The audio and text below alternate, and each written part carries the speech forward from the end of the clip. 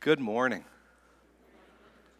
Thank you, Barb, for the songs you've chosen. Beautiful, beautiful, powerful words, powerful truths, fit beautifully with the themes that we're getting into today. Thank you. It's been a good time of worship already this morning. As we head into the sermon, I want to open up in prayer. God, thank you that you are here with us. Thank you that you communicate with us, that by your word, that by your spirit, we can know you. We can know who you are. We can speak and sing truths about your character. We can understand who it is that walks with us. We can understand who holds us. That we can rest in that, secure in the promises you have given us. Thank you for the gift of your word. As we dig into it, help our hearts and our eyes to be open to what you want to teach us. Help us to be formed by this. In your name, amen. So we are continuing on in a series that's going to take us through the fall. And actually, how about this to make it feel like time is moving fast? This is a 7-week series, but when we are done this series, we are launching into Advent. Welcome to October. Time moves fast. Darren opened up the series last week looking at the first I am statement that Jesus makes in John. And he kind of introduced the concept of this series, talking about the purpose of John's gospel, that John wrote the Gospel of John years after most of the other New Testament was written. It was one of the last books, if not the last book, in the New Testament to be written. And so John has had a chance, has had many years to see the early church develop and to kind of get its footing and to begin to sort of find structure. And he recognizes as this new church is starting and is almost a generation in by now that there is a need to have a story of Jesus told with a special emphasis on the character and person of Jesus, on who Jesus is.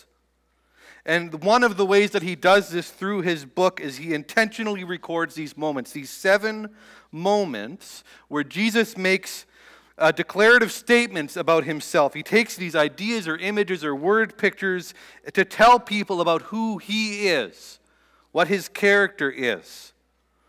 Every once in a while, I sort of have to pause to take this in again. The Bible, of course, in its entirety is God-breathed. We believe the Bible is a divinely inspired tool that we have that tells us who God is and who we are and what our relationship is to him and to the people around us. So I don't want to downplay other parts of Scripture. The Bible in its whole is this, but there is something incredible about these moments. It stops me in my tracks when I really think about it, that this is God speaking about himself in his own words, the creator of the universe talking about who he is. It's an amazing thing. It's an amazing gift that we have, these 7 statements. So these are the statements that we're going through. I am the bread of life. Darren covered that last week. I am the light of the world.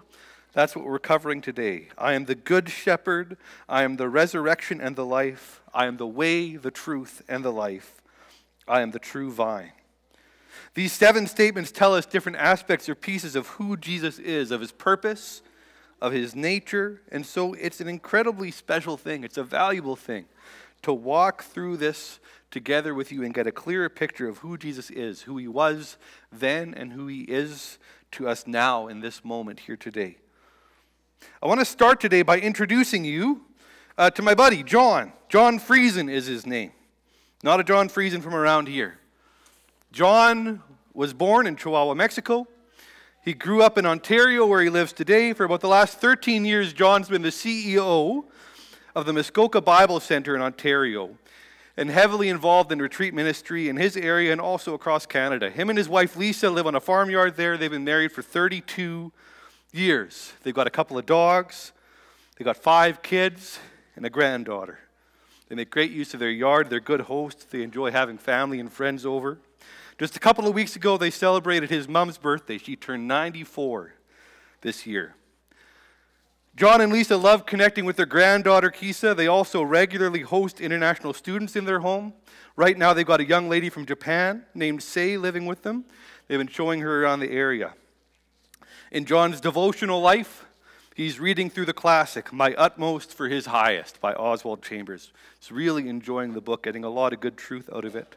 John's also getting into motorcycles.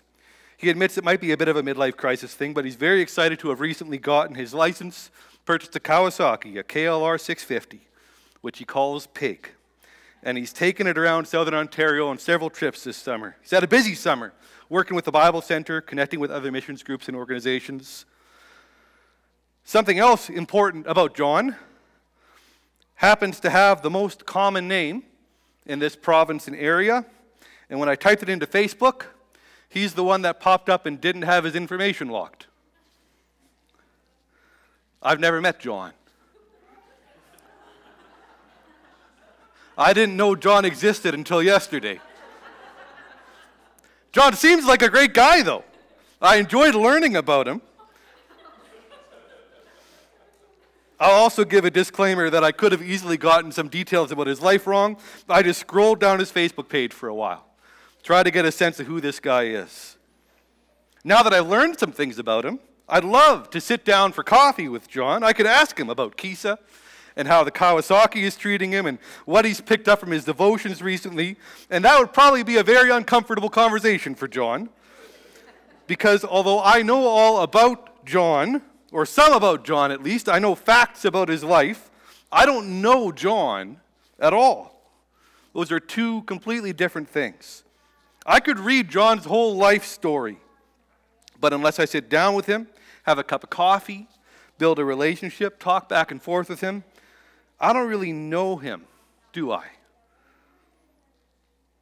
I'm sure some of you have gotten ahead of me on this. The world knows a lot about Jesus.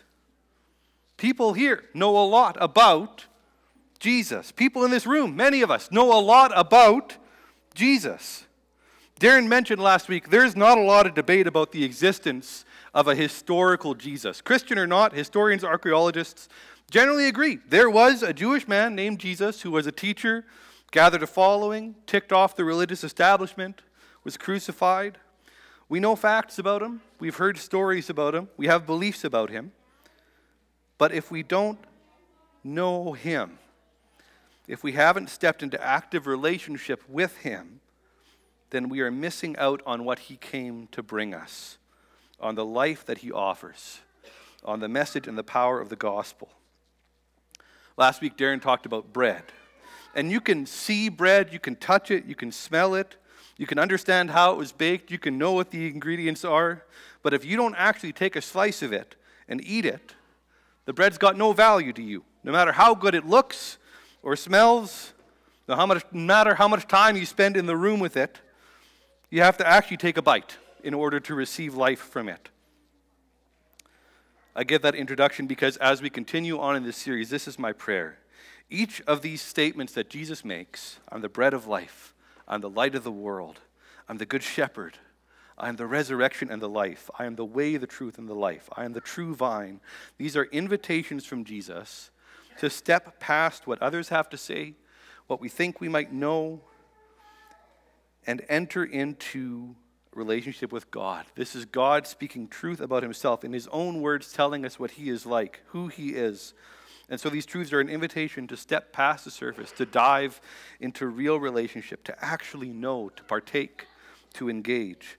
And so my hope is through this series, at the end of these messages, one question you're consistently asking yourself, you're prayerfully considering, is not just what did I learn about Jesus, not just what do I know about Jesus, but how do these statements, these truths, God talking about himself in this way, help me to know Jesus better? So with that, let's get into the scripture for today. We're looking at John 8. We'll read verses 12 to 14. When Jesus spoke again to the people, he said, I am the light of the world. Whoever follows me will never walk in darkness, but will have the light of life. The Pharisees challenged him. Here you are appearing as your own witness.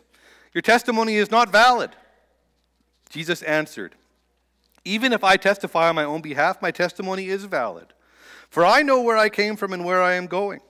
But you have no idea where I come from or where I'm going. So my first question out of this is, what got these Pharisees so upset as Jesus spoke here? I'm sure I've said things from the pulpit that have raised your eyebrows once or twice, made a statement that wasn't correct, but I have never had anybody jump up in the middle of a sermon and say, stop talking, you're a liar. You have been very generous with me. In fact, I once did a sermon series on Philippians where I had Philippians spelled wrong on the title slide for 2 weeks. No one corrected me on it. But here Jesus is speaking, and in the middle of this thought, the Pharisees cut in. You're lying! That is an awkward situation. Clearly, something has got them riled up. So what is it about this statement that so aggravates the religious leaders? It's one of those situations where the cultural distance between our time and the time of Jesus can sometimes make it difficult to catch the full weight of what is happening here. But light is a deep and consistent image in the Bible that is associated with God. The Moms Group is actually going through a book this fall. It's called Habits of the Household, and when Erin heard the topic theme, she showed me a paragraph from the chapter that they're covering this week. This is what the author writes. The metaphor of light runs throughout Scripture. Light is what happens when God speaks in Genesis. Light is what surrounds things whenever God shows up to someone, or in the Old Testament. Light is what falls on the psalmist's path when God speaks his words. Light of the world is the central metaphor for who Jesus is. Light is what blinds Paul. Light is what lets him see again. Light is what Paul can't stop writing about in his letters. And of course, light is where the Bible ends, with God himself lighting up the world. They will have heard light, and they will have understood God.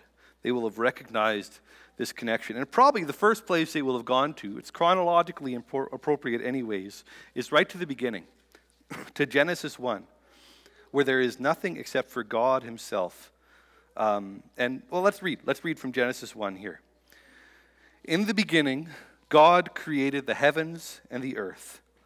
Now the earth was formless and empty. Darkness was over the surface of the deep, and the Spirit of God was hovering over the waters. There are 3 words used there: formless, empty, dark.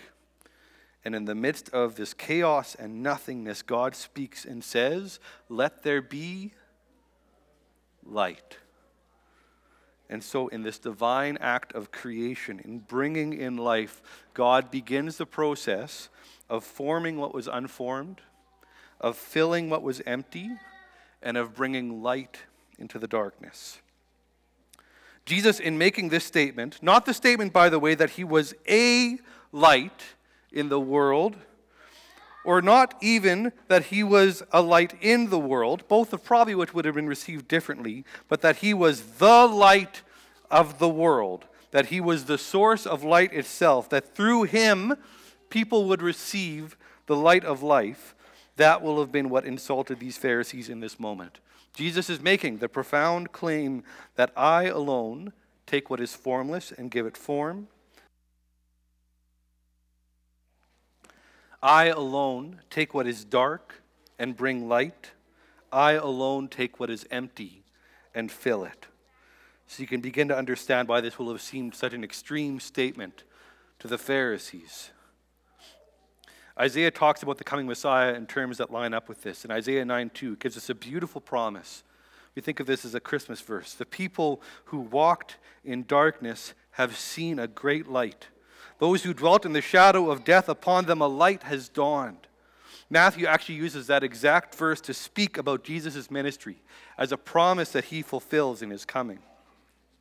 John in Revelation 21 says, on that day, he's speaking about new creation, eternity with God. On that day, they will no longer need the sun or the moon, for the glory of God will be their light. Jesus, John is saying, is a better source of light. He illuminates better. He illuminates more truly, more clearly than the sun or the moon or the stars can do. Jesus looks at the Pharisees and says, you don't know where I'm coming from. You don't know where I'm going. You're walking in darkness. Only I am the light. John also reflects this truth in his intro to the gospel, doesn't he? He says in John chapter 1, in him was life, and that life was the light of men. The light shines in the darkness, but the darkness has not understood it. And later, the true light that gives light to every man was coming into the world. John was convinced, as the other gospel writers were, that Jesus was the true light of the world. And to help us understand what that means for us today, I want to take a look at exactly what Genesis has to say about what light accomplishes. Light forms us, it brings us out of darkness, it fills us.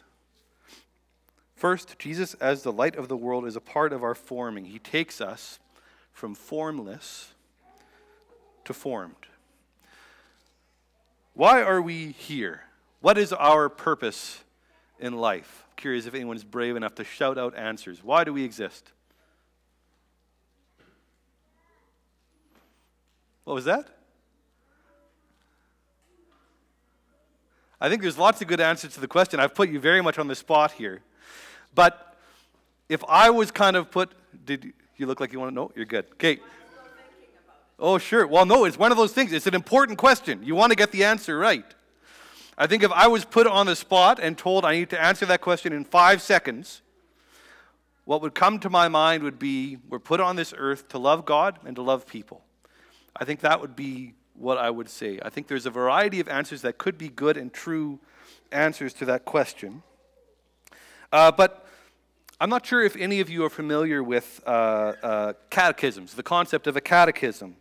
Catechisms are documents that are used in many Christian traditions. Certainly the Catholics have a catechism. Many Protestant groups do as well. A document that is designed to teach people, often children, especially children, about faith. And it's sort of, they're set up as a conversation, a series of questions and answers that walk through the big building blocks of faith and theology and how we think about the world and God. Questions like, who is God? And how is the world created? And what is sin? And how can we be saved? These sorts of things. So the Westminster Catechism is one of many that are out there. It's about 500 years old. And the first question in the Westminster Catechism is, what is the chief end of man? To put it in plain words, why are we here? What's our purpose? The answer the Westminster Catechism gives is to glorify God and enjoy Him forever. It's a beautiful answer to that question. All of our answers, though, I think are going to come back in some way to connection with God. So here's what's true. If we live our lives disconnected from God, if it's not a part of how we're living, then we're missing out on the purpose for which we were created, the reason we exist. We're formless then, right? We're not achieving the thing that we're meant to achieve. Or if we are formed, it is by things that were never meant to form us. Instead of turning us into what we are meant to be, it distorts and twists us into things we were not built for. The other piece of this is that if we are in relationship with God, if we walk with Jesus, we are being constantly formed. Slowly but surely, through the highs and the lows, you can be sure, you can rest in the promise and the truth that we are being formed. The theological word for that, the big church word, is sanctified. We are being made holy as the Holy Spirit works within us. It's not as fast as we would like. It'd be wonderful if when we became Christians, that switch just flipped and we instantly transformed. But it's not how it works. Maybe it's why born again is an appropriate analogy. When you are born, you are at first totally incapable, right? You're a bunch of cartilage and drool. But day by day, as you grow, you form. You learn to roll, and then you learn to sit up, and then you learn to crawl, and then to stand, and then to run. It doesn't happen all at once. It takes place over years, but it's always happening. There's growth there. Anyone who's taken an instrument lesson or has had to master difficult tasks in their lives or careers or has gone through school, they know this. Day by day, it takes forever. And yet when you look at the journey, you see how in each moment you were slowly transforming and growing and changing. When we are in the light, we are formed. I love what Paul says in 2 Corinthians 3, verse 18, that we who with unveiled faces all reflect the Lord's glory are being transformed into his likeness with ever-increasing glory which comes from the Lord. The ESV says that we are being transformed into the same image from one degree of glory to another. It's this slow, steady transformation. Not straight from dark to glory, but from one degree to another. Step by step, moment by moment, we are being formed.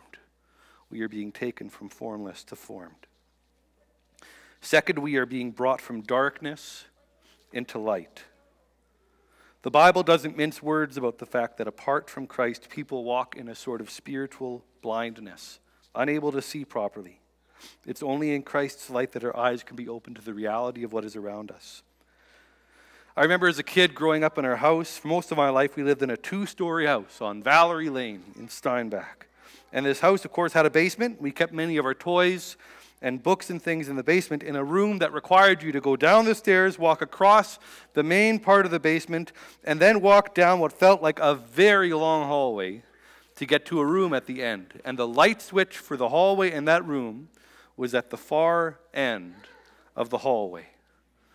And to make matters worse, my parents had this rug, a beautiful rug of a majestic tiger that always felt like it was looking right at you. And this rug was hanging on the wall at the end of that hallway. As I think about it now, it almost seems like they did this on purpose to mess with us kids. It was right there at the end of this hallway. And the side doors in this hallway opened up into our furnace room with all sorts of strange rumbling and creaking noises. And so here we would stand at the end of this hallway, staring down into the blackness, just able to make out the shining eyes of this tiger perched at the other end, ready to pounce, and we would be forced to walk through the darkness in order to get to that light switch at the end. And I remember having to amp myself up to go into the brightest corner of the room that I was in and sort of charge up and then sort of run while I was still in the brightness of the room and hope that that momentum would kind of carry me down through the hallway until I could get to the end and sort of flail toward that switch and turn the light on. And as soon as the light was on, in an instant, I was safe. It all made sense. The rug was just a rug. Here were my toys and books. What was I ever afraid of? But every time I stood at the end of that hallway and saw that tiger staring me down, I had this deep fear in my heart and this uncertainty. The dark can twist things. The dark can make things feel bigger and more dangerous than they are. John describes Jesus as the one in whom there is no darkness at all. It's a beautiful promise. There is safety in light. There is security in light. There is truth in light. In the dark, shadows can seem larger and scarier. Things can be confusing and disorienting. Even if we think we know where things are, we can be wrong. All of us who have stubbed toes and shins on beds and corner tables in dark rooms know this. You can be confident, but in the dark, you don't always know where things are. But in the light, all is revealed. It's a beautiful thing. It's a little bit of a scary thing, too, in some ways. There's nowhere we can hide from a God who is light. David deals with this in Psalm 139. It's this beautiful psalm of assurance, but to me there's always been some discomfort in there as well. If I say, David says, surely the darkness will hide me and light become night around me. Even the darkness is not dark to you. The night will shine like day, for the darkness is as light to you.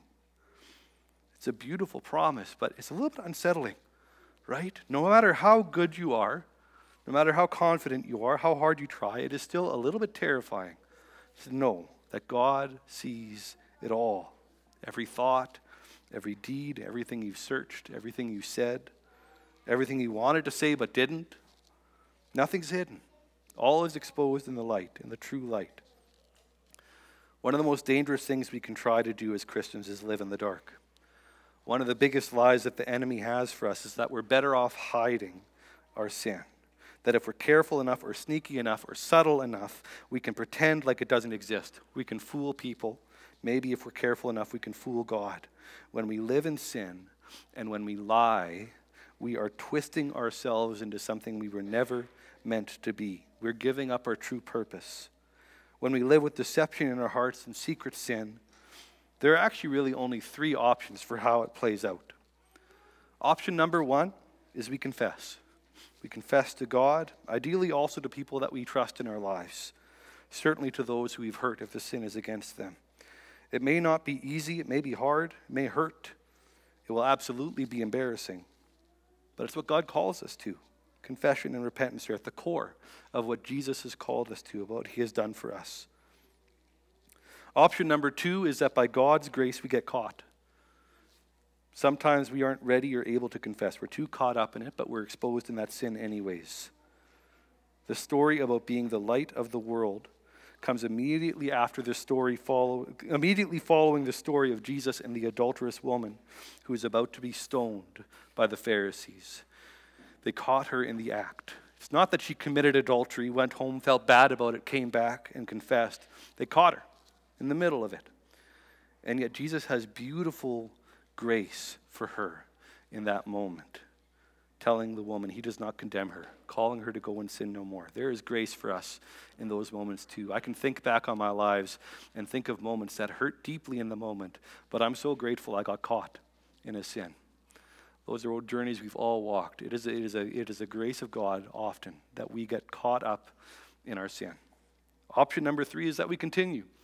We don't confess. We don't get caught. We keep living in the darkness. It's a bad path. The Bible has strong words of caution. Romans 1 and 2 paint a bleak picture of that life. When we live without confessing, when we don't rein it in, when we don't confess the sinful natures of our hearts, we risk a downward spiral where sin leads to sin and on until we're at a place we didn't think we could possibly end up. Don't hear me up here pointing a finger of condemnation or judgment. I don't speak from an elevated place.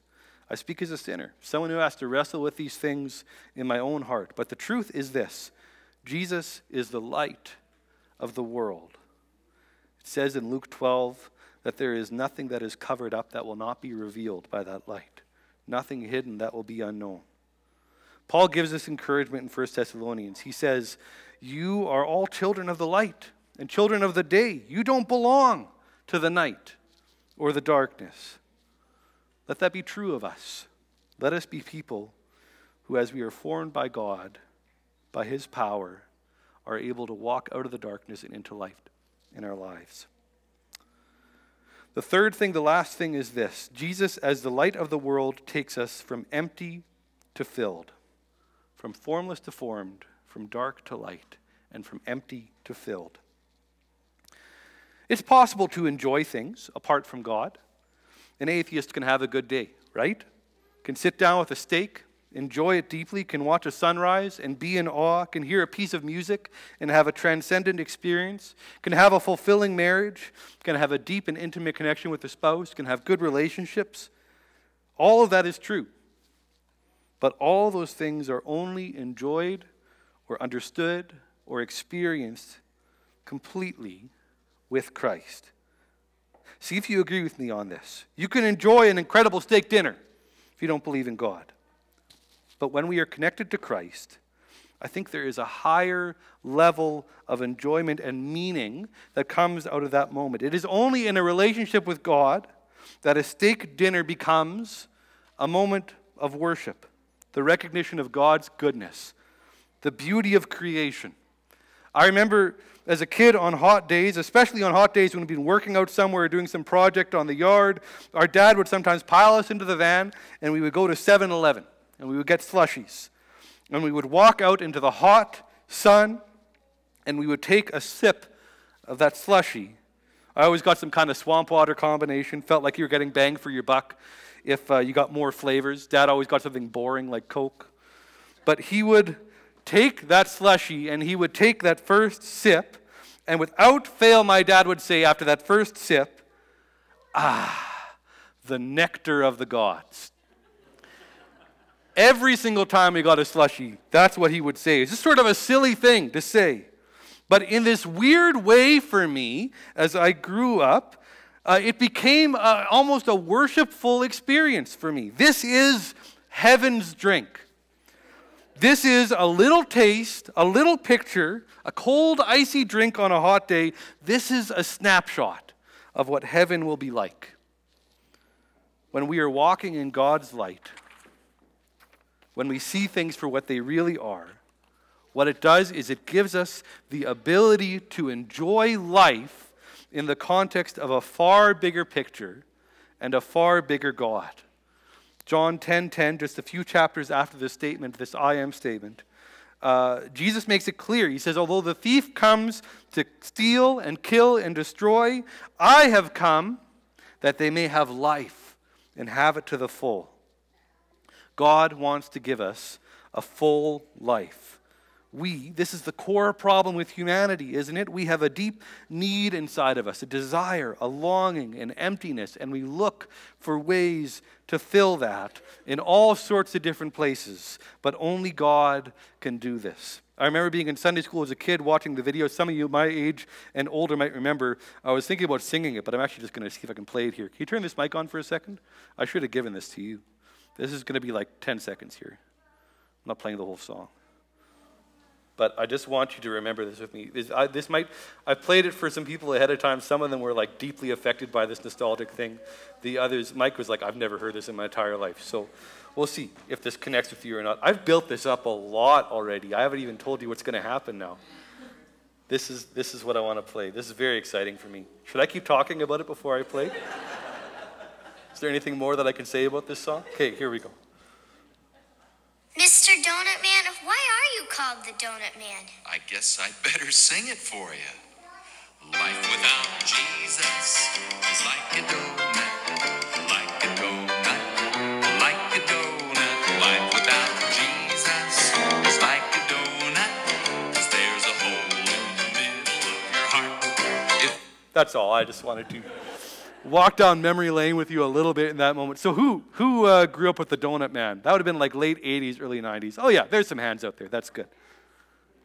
Yeah, no kidding. Good. I'm glad you're keeping the tradition going. It's a cheesy song. And I don't think it's totally fair to donuts.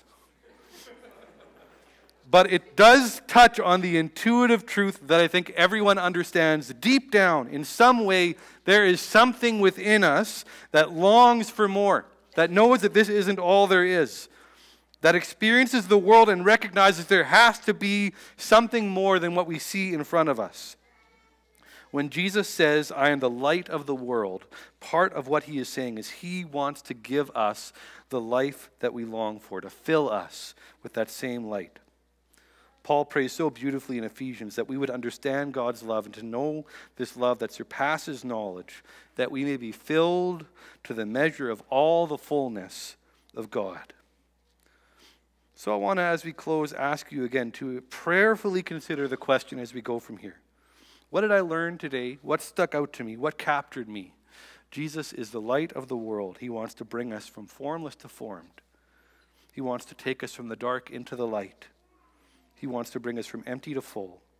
What piece of this is something that will help me to not just know about Jesus, but to know him better? Amen? Amen.